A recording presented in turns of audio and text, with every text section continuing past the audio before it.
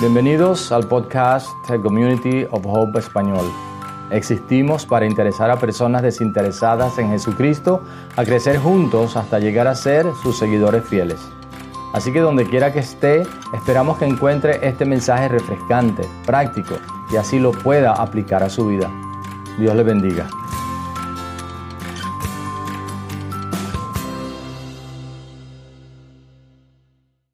Bueno, son las 12 en punto, entonces les digo muy buenas tardes a todos en esta tarde, quiero decir mañana, pero espero que hayan tenido un buen, como dicen en los Estados Unidos, Happy Thanksgiving. Espero que disfrutaron en familia. Para aquellos que no me conocen, mi nombre es José, soy uno de los pastores aquí en Community of Hope. También quiero saludar a todos que se unen con nosotros en línea, bendiciones. Y también tenemos a los muchachos de Kids of Hope con nosotros. Si le podemos honrar a ellos que están con nosotros en esta mañana. A veces decimos que los muchachos son la iglesia de mañana, pero es equivocado. Son la iglesia de hoy.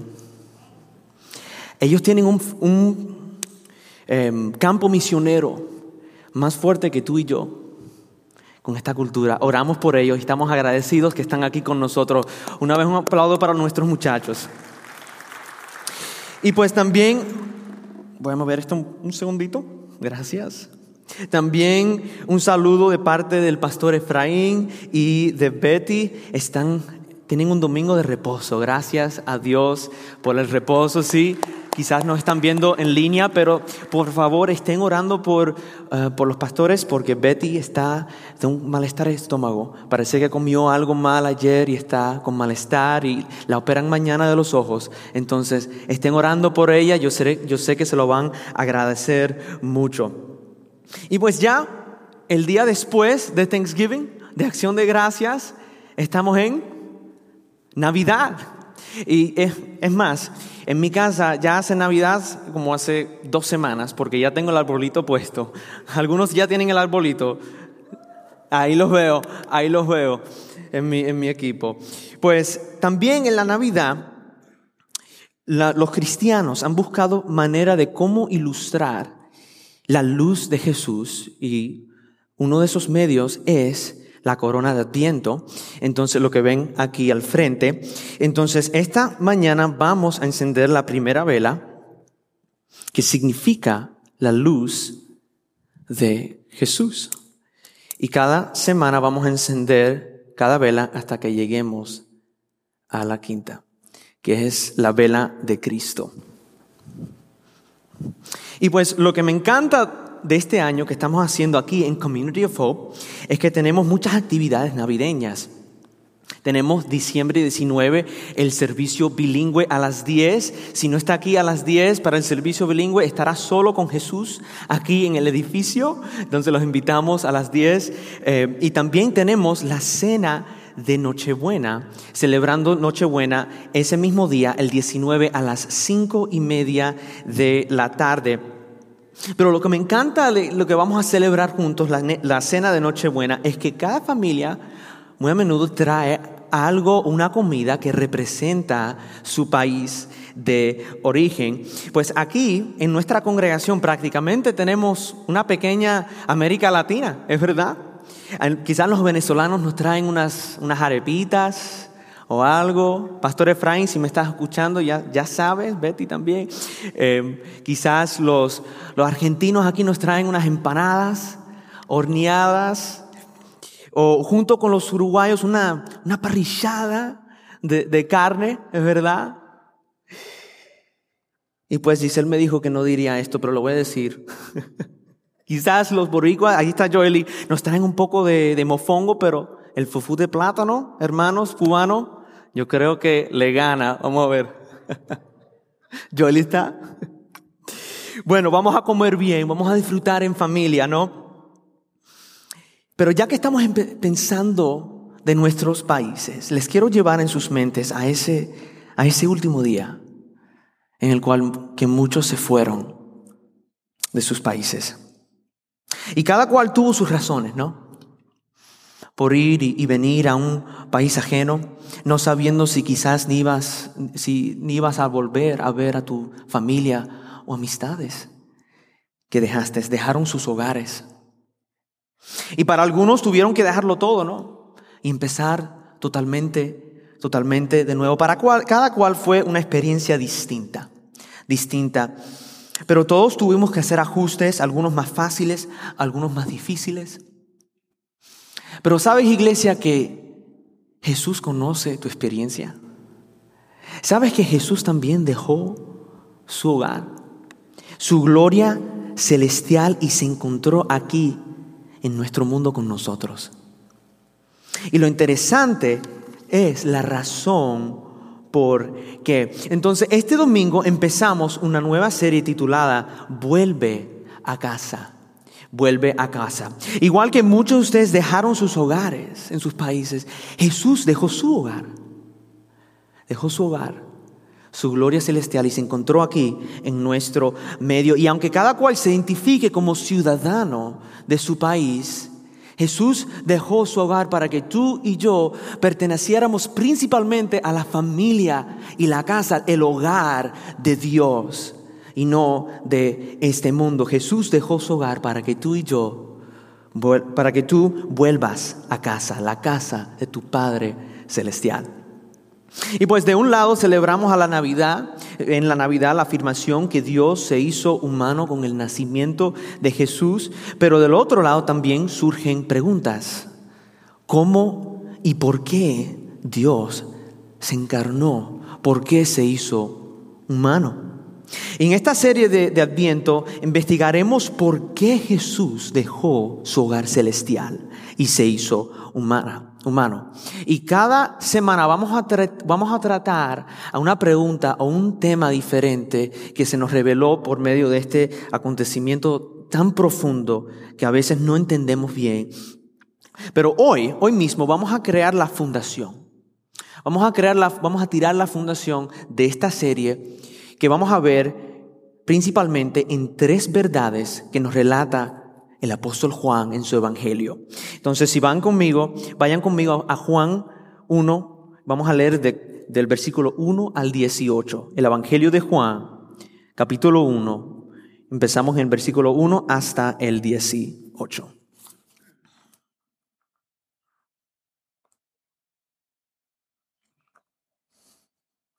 Y el apóstol dice así: en el principio ya existía el Verbo, y el Verbo estaba con Dios, y el Verbo era Dios. Él estaba con Dios en el principio. Por medio de Él, todas las cosas fueron creadas, y sin Él nada de lo creado llegó a existir. En Él estaba la vida, y la vida era la luz de la humanidad. Esta luz resplandece en las tinieblas, y las tinieblas no han podido extinguirla.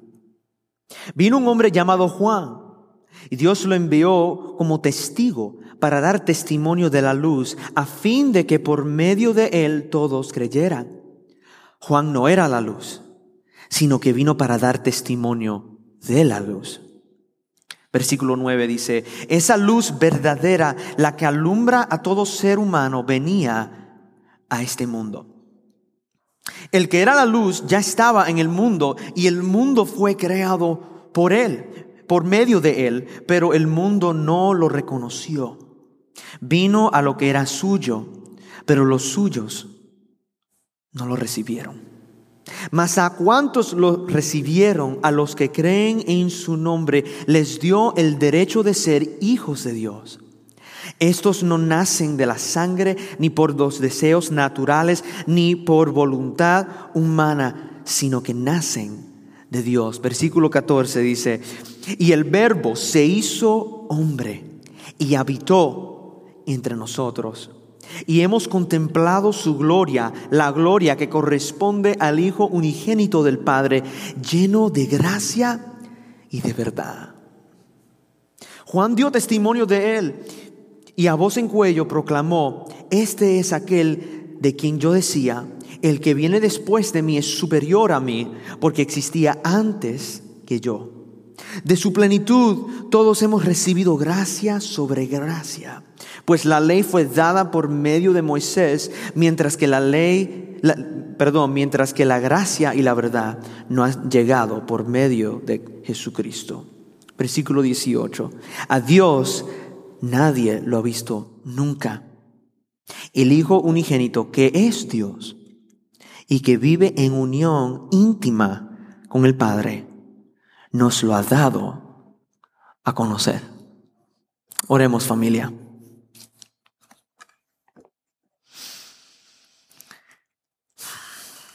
Señor, te damos gracias por este momento en que tú nos hablas, Señor. Ayúdanos a oír de ti esta mañana, de tu palabra. Señor, obra en nuestro medio, por medio de nuestra iglesia, y que seamos cambiados para tu gloria y tu honra. En el nombre de Jesús oramos. Amén.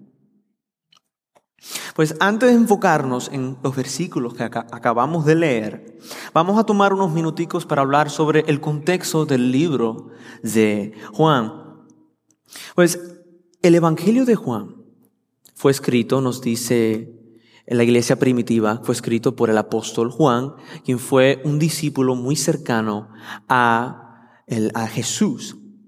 Y si has leído los 4 evangelios, Mateo, Marcos, Lucas y Juan, probablemente has notado que Juan es el libro que menos se parece a los otros. Y te digo por qué. Juan fue el último en escribir su evangelio. Y ya él sabía lo que se había publicado acerca de la vida de Jesús. Entonces, yo creo que él escribe desde una perspectiva más íntima, ya más allá de lo que escribieron los otros evangelistas para no repetir lo que se había dicho.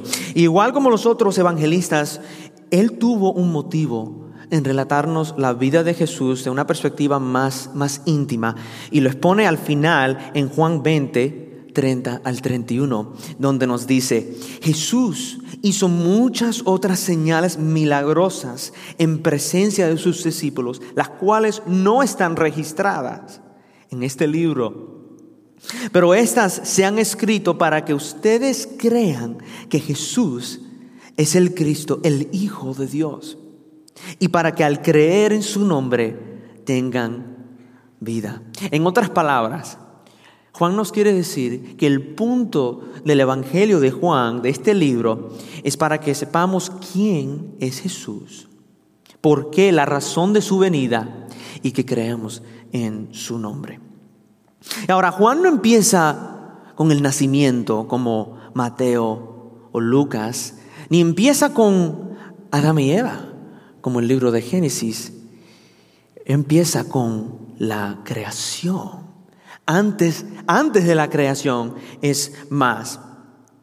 Y lo cual nos lleva al primer punto, verdad número 1. Juan nos muestra el hogar verdadero de Jesús. El hogar verdadero de Jesús. Lean conmigo versículos 1 al 3 de Juan 1, una vez más, donde dice: en el principio ya existía el verbo, es decir, Jesús.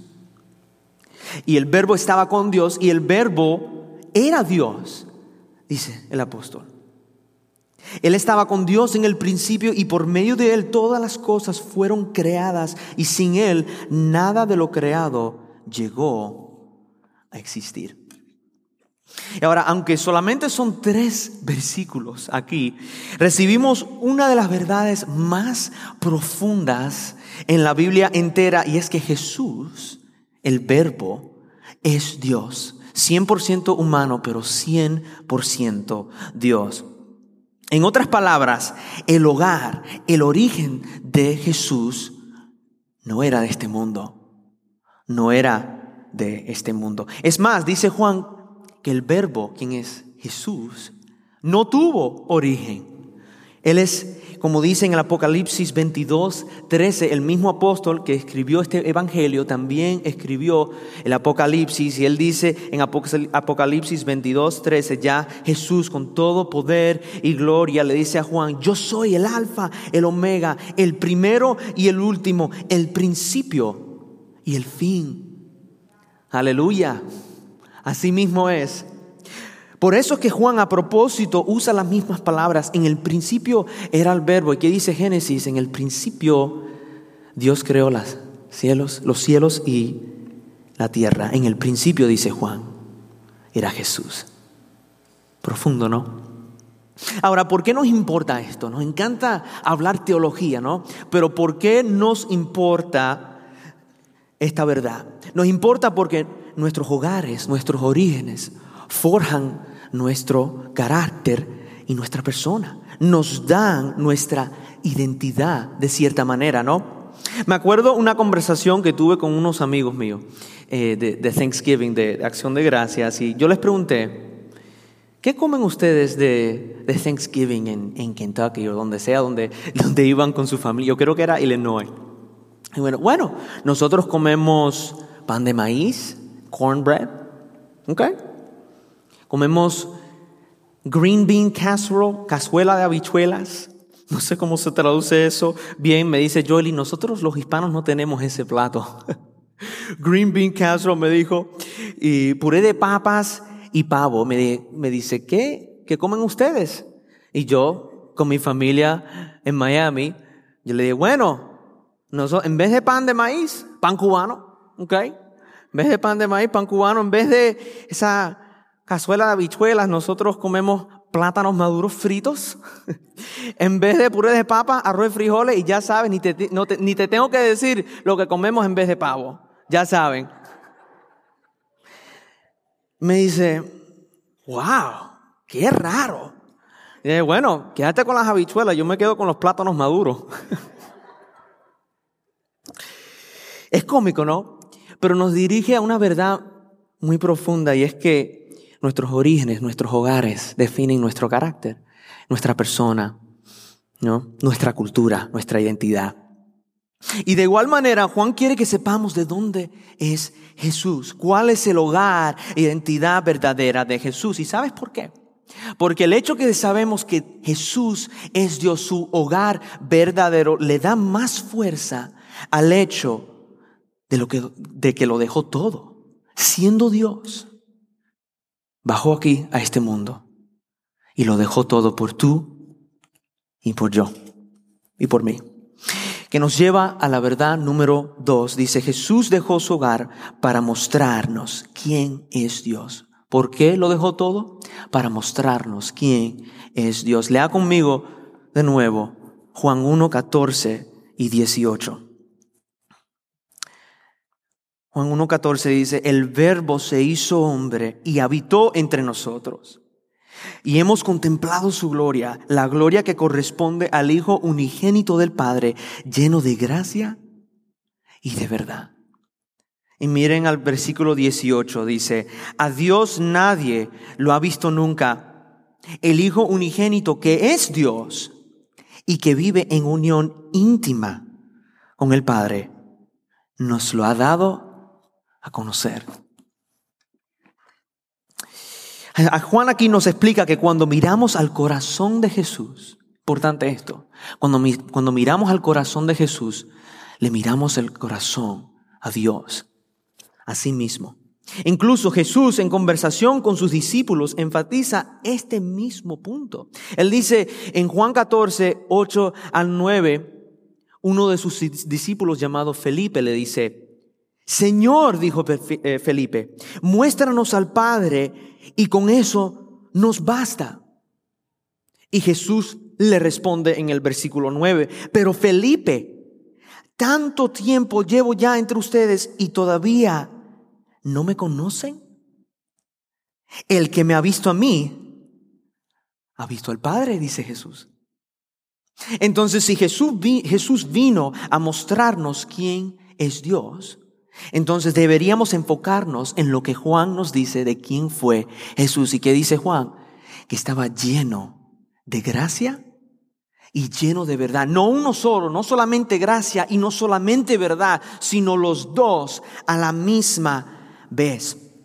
Sin embargo, a veces el problema que tenemos nosotros es que vivimos una fe desbalanceada. Y les doy esta anécdota.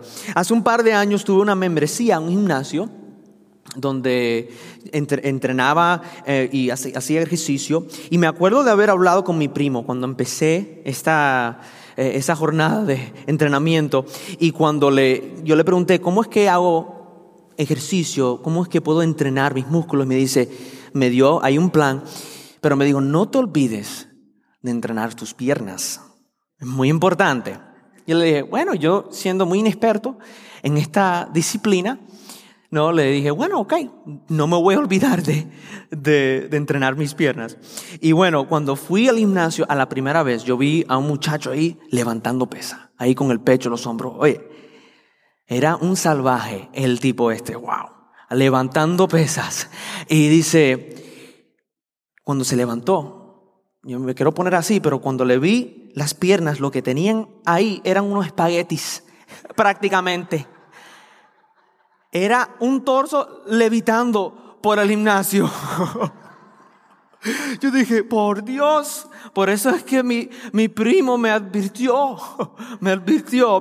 Era un entrenamiento muy desbalanceado. Solamente el cuerpo superior lo tenía entrenado y las piernas no. Y sabes, familia, eso nos pasa igual con nuestra fe. Nos pasa igual, nos reímos, pero a veces nuestro entendimiento del carácter de Dios es igual que un cuerpo desbalanceado. Tenemos la tendencia de ser dogmáticos con la gracia de Dios, este aspecto de Dios, o con la verdad de Dios, pero a veces no los dos a la misma vez. Ignoramos los aspectos de Dios que nos molestan, que nos duelen. Entonces dice Juan que Jesús estaba lleno de gracia y verdad. Pero hoy en día hay muchos cristianos que piensan que la gracia y la verdad no pueden coexistir. Y es una mentira y es una fe desbalanceada, dice el apóstol Juan. Y quizás no lo decimos, pero a veces nuestras vidas reflejan un entendimiento de Dios que se enfoca más en uno y el otro. Por ejemplo, algunos piensan que por la gracia de Dios venimos a los pies de Jesús, y es verdad. Pero yo no tengo que cambiar mi vida. Yo me puedo quedar igual. Yo no tengo que vivir por los principios de la Biblia. Yo no tengo que vivir de acuerdo a la verdad de Jesús, y ignoran y no se transforman sus vidas. O al otro lado, hay personas que creen que tienen que vivir, que la vida cristiana es reglas, es vivir por reglas. Y si te mantienes dentro de esas reglas, Dios te seguirá amando. Y te digo, eso es una mentira también, porque tú no viniste a los pies de Cristo, tú no fuiste transformado por medio de reglas, sino por la gracia de Dios y no por reglas. Este es el problema, lo vamos a poner ahí en la pantalla. La gracia sin verdad es superficial. Es superficial. ¿De qué nos ha salvado Dios si estamos bien antes de venir a sus pies? De nada. Es una fe superficial. Pero al otro lado, la verdad sin la gracia es ¿qué? El legalismo. El legalismo. ¿Y por qué? Porque si le quitas la gracia a tu fe, se trata de tu capacidad en ser perfecto. Y esa no es la vida cristiana. No es por medio de tu capacidad, sino por fe en Cristo Jesús, quien te cambia y te transforma por medio de su gracia. No fue por tus obras que fuiste redimido, sino por la gracia de Dios. Y una fe genuina se trata de los dos, de gracia y de verdad. Por ejemplo, en la Biblia lo vemos muy claramente. En Juan capítulo 8, le presentan a una mujer a Jesús que cometió adulterio. Y mira lo que le dice Jesús.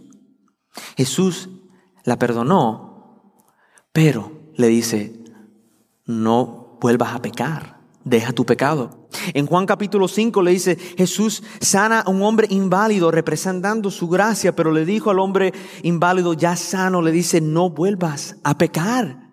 Le dice Jesús, gracia y verdad a la misma vez. Y el hecho de que Dios está lleno de gracia y de verdad tiene un glorioso resultado, y es que podemos volver a casa. Podemos volver a la casa de Dios. Lean conmigo de nuevo Juan 1, 12 al 13, donde dice el apóstol: mas a cuantos lo recibieron, a los que creen en su nombre, les dio el derecho de ser hijos de Dios. Y estos no nacen de la sangre, ni por los deseos naturales, ni por voluntad humana, sino que nacen de Dios. Amén. De muchacho me acuerdo de una de las lecciones más importantes que me enseñaron mis padres. Ya de joven adulto, cuando entré en la universidad, me sentaron y me acuerdo que me dijeron: vas a entrar en una nueva etapa, y en las universidades hay muchos muchachos, muchachas que solamente van a disfrutar, librarse de sus padres, la borrachera, las drogas, las fiestas. Y me dijeron: tú te tienes que aferrar a tu fe. Tú sabes quién tú eres y a quién tú perteneces, pero si algo pasa, tú sabes que tú siempre nos puedes llamar y volver a casa. Tú sabes que tú siempre puedes regresar. Y nuestro Dios, lleno de gracia y de verdad, es igual. Fracasamos y hay consecuencias, y esa es la verdad. Fracasamos, caemos, hay consecuencias, pero Dios nos extiende su gracia para volver a casa, para venir ante sus pies en cada circunstancia. Él nos ha dado el derecho de ser hijos de Dios, familia. Hijos de Dios, y somos hijos. Si somos hijos, pertenecemos a su hogar y a su casa. Y pues algunos de ustedes necesitan regresar o volver a la casa de Dios esta mañana, pero el hecho de volver a casa es diferente para cada uno de nosotros. Estamos en diferentes lugares en nuestra fe espiritual esta mañana, cada uno de nosotros, cada familia, ¿no? Entonces quiero que pienses de dónde te encuentras hoy mismo en tu fe. Preguntemos juntos. Número 1, ¿cuál es tu hogar en esta mañana? ¿Cuál es tu hogar? Quizás nunca has aceptado a Cristo como tu único Salvador, y este mundo es tu hogar, y piensas que te tienes que arreglar tu vida, tienes que ser perfecto antes de venir a los pies de Jesús, antes de volver a su casa. Y eso no es verdad. Él te extiende gracia esta mañana y te extiende su verdad también para ser transformado y redimido como hijo de Dios. Pero para aquellos que ya se identifican como hijos de Dios esta mañana, ¿te has olvidado de quién es Dios? Juan nos muestra que Dios es gracia y verdad, pero ¿te has olvidado tú? Por ejemplo, quizás le has entregado a Dios tu tiempo. Te encanta servir y asistir a la iglesia o estudios bíblicos, por ejemplo, pero hace meses que tú no te sientas a orar tú solo o tú sola por más de 5 minutos en la presencia de Dios. Otro ejemplo, quizás eres un erudito de la palabra de Dios y lees la Biblia todos los días, pero luchas con ser generoso y no confías a Dios con tus finanzas. Tenemos que vivir en la gracia y la verdad de Dios en cada área de nuestras vidas. O tú mismo te aplicas la gracia y la verdad de Dios, pero no se lo concedes a otras personas. Es muy fácil, ¿no?, ser prejuicioso de otras personas. Es decir, en otras palabras, el regreso a la casa de Dios es más fácil para nosotros y es más largo para las otras personas. Si entienden lo que quiero decir. Esta semana me contaron de un muchacho que había crecido en una iglesia, y este muchacho se apartó lamentablemente de los caminos del Señor. Y por años estuvo en el mundo. Y bueno, me contaron que apenas esta semana volvió a casa. A la casa. No van a aplaudir cuando les diga el cuento. Les digo por qué. Estoy tratando de no emocionarme tanto, porque él volvió a casa con tatuajes y un arete. Y cuando lo vieron en esa casa de Dios, en ese hogar, es decir, la iglesia, lo rechazaron. Tú no perteneces aquí, le dijeron. Iglesia, ese no es el Jesús en quien nosotros creemos. No. Yo casi ni pude terminar el sermón esta semana, les cuento la verdad, porque mi mente estaba tan preocupada por ese muchacho que le negaron la oportunidad de ir a la iglesia solamente por su apariencia. Las personas en el mundo no pueden prepararse para venir a los caminos de Cristo. Cristiano, tú también ni merecías la gracia de Dios cuando viniste a sus pies. No lo merecíamos, nadie lo merece. Y la verdad de Dios nos cambia a todos, no importa de dónde venimos. Cristiano, te has olvidado que Jesús no vino a llamar a los justos, sino a los pecadores. Te has olvidado que tú, cristiano, antes de aceptar a Cristo no lo merecías. Y yo creo que a todos se nos olvida eso, a todos. Y les desafío que esta semana apliquen la gracia y la verdad de Dios en toda área, a los demás y a usted. Y por último, ¿habrá algo que te impide regresar o volver a la casa de Dios esta mañana? O sea, quizás necesitas entregarle a Dios algo esta mañana que te impide volver de todo corazón a la casa de Dios. Tienes que perdonar a alguien que te lastimó, aunque lo merece o no, igual que te perdonó Jesús. O tienes que comprometerte a ser más bondadoso o generoso con los demás. O ese aspecto de tu carácter que quieres cambiar, ¿se lo has entregado a Dios a diario? O quizás le tienes que rendir a Dios esos prejuicios que crean barreras entre tú y aquella persona que tú quieres ganar a Cristo. Y podríamos seguir, ¿no?, con más ejemplos, pero el punto es, Dios desea que nos profundicemos y vivamos genuinamente en su casa, familia, en la casa de Dios. Pero no lo podemos hacer si nunca vamos más allá al portal,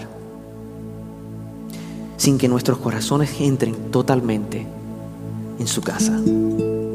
Familia, en todo lo que hagas esta semana, que tu corazón habite en la casa de Dios. Oremos. Padre, estás lleno de gracia y de verdad. Señor, algunos de nosotros necesitamos tu gracia esta mañana. Nos sentimos, hemos entrado con tanta culpabilidad en nuestros corazones. Y Señor, tu gracia nos perdona. En este momento, Señor, si no te conocemos o estamos aguantando un pecado, Señor, te lo rendimos a ti. Por tu gracia somos perdonados, Señor. Decimos, perdóname. Vengo a tu hogar, Señor. Algunos de ustedes necesitan la verdad de Dios.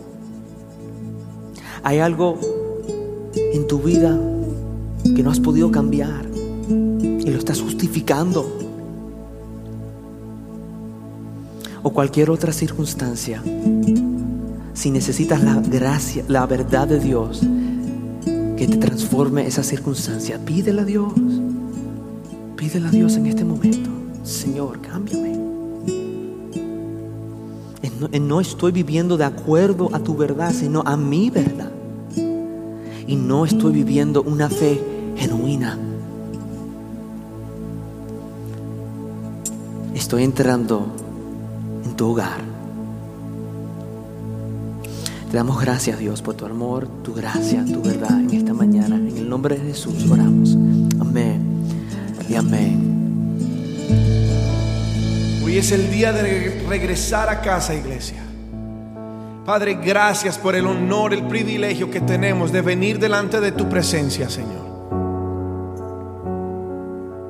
Que salgamos todos, Señor, con un corazón contristado por ti, Señor. Prestos a arrepentirnos, a volver, Señor, a ser sensibles a tu verdad, Señor. Gracias, Señor, por tu misericordia, por alcanzarnos y amarnos y darlo todo por nosotros, Señor. Yo te ruego que tu gracia y tu favor vaya delante de cada una de estas personas, Señor. Que tú los lleves de sus manos, Señor. Que vayas enfrente de ellos abriendo caminos, mi Dios. Que sea tu paz llenando sus hogares, en el poderoso nombre de Jesús. Y la iglesia del Señor dice: amén y amén. Exaltémoslo una vez más con nuestras palmas. Él es digno. Gracias te damos, Jesús. Iglesia, Dios te bendiga. Recuerda que está el cuarto de oración. Si tienes alguna necesidad y quieres que oremos por ti, puedes ir al cuarto de oración. Dios te bendiga, iglesia. Dios te bendiga.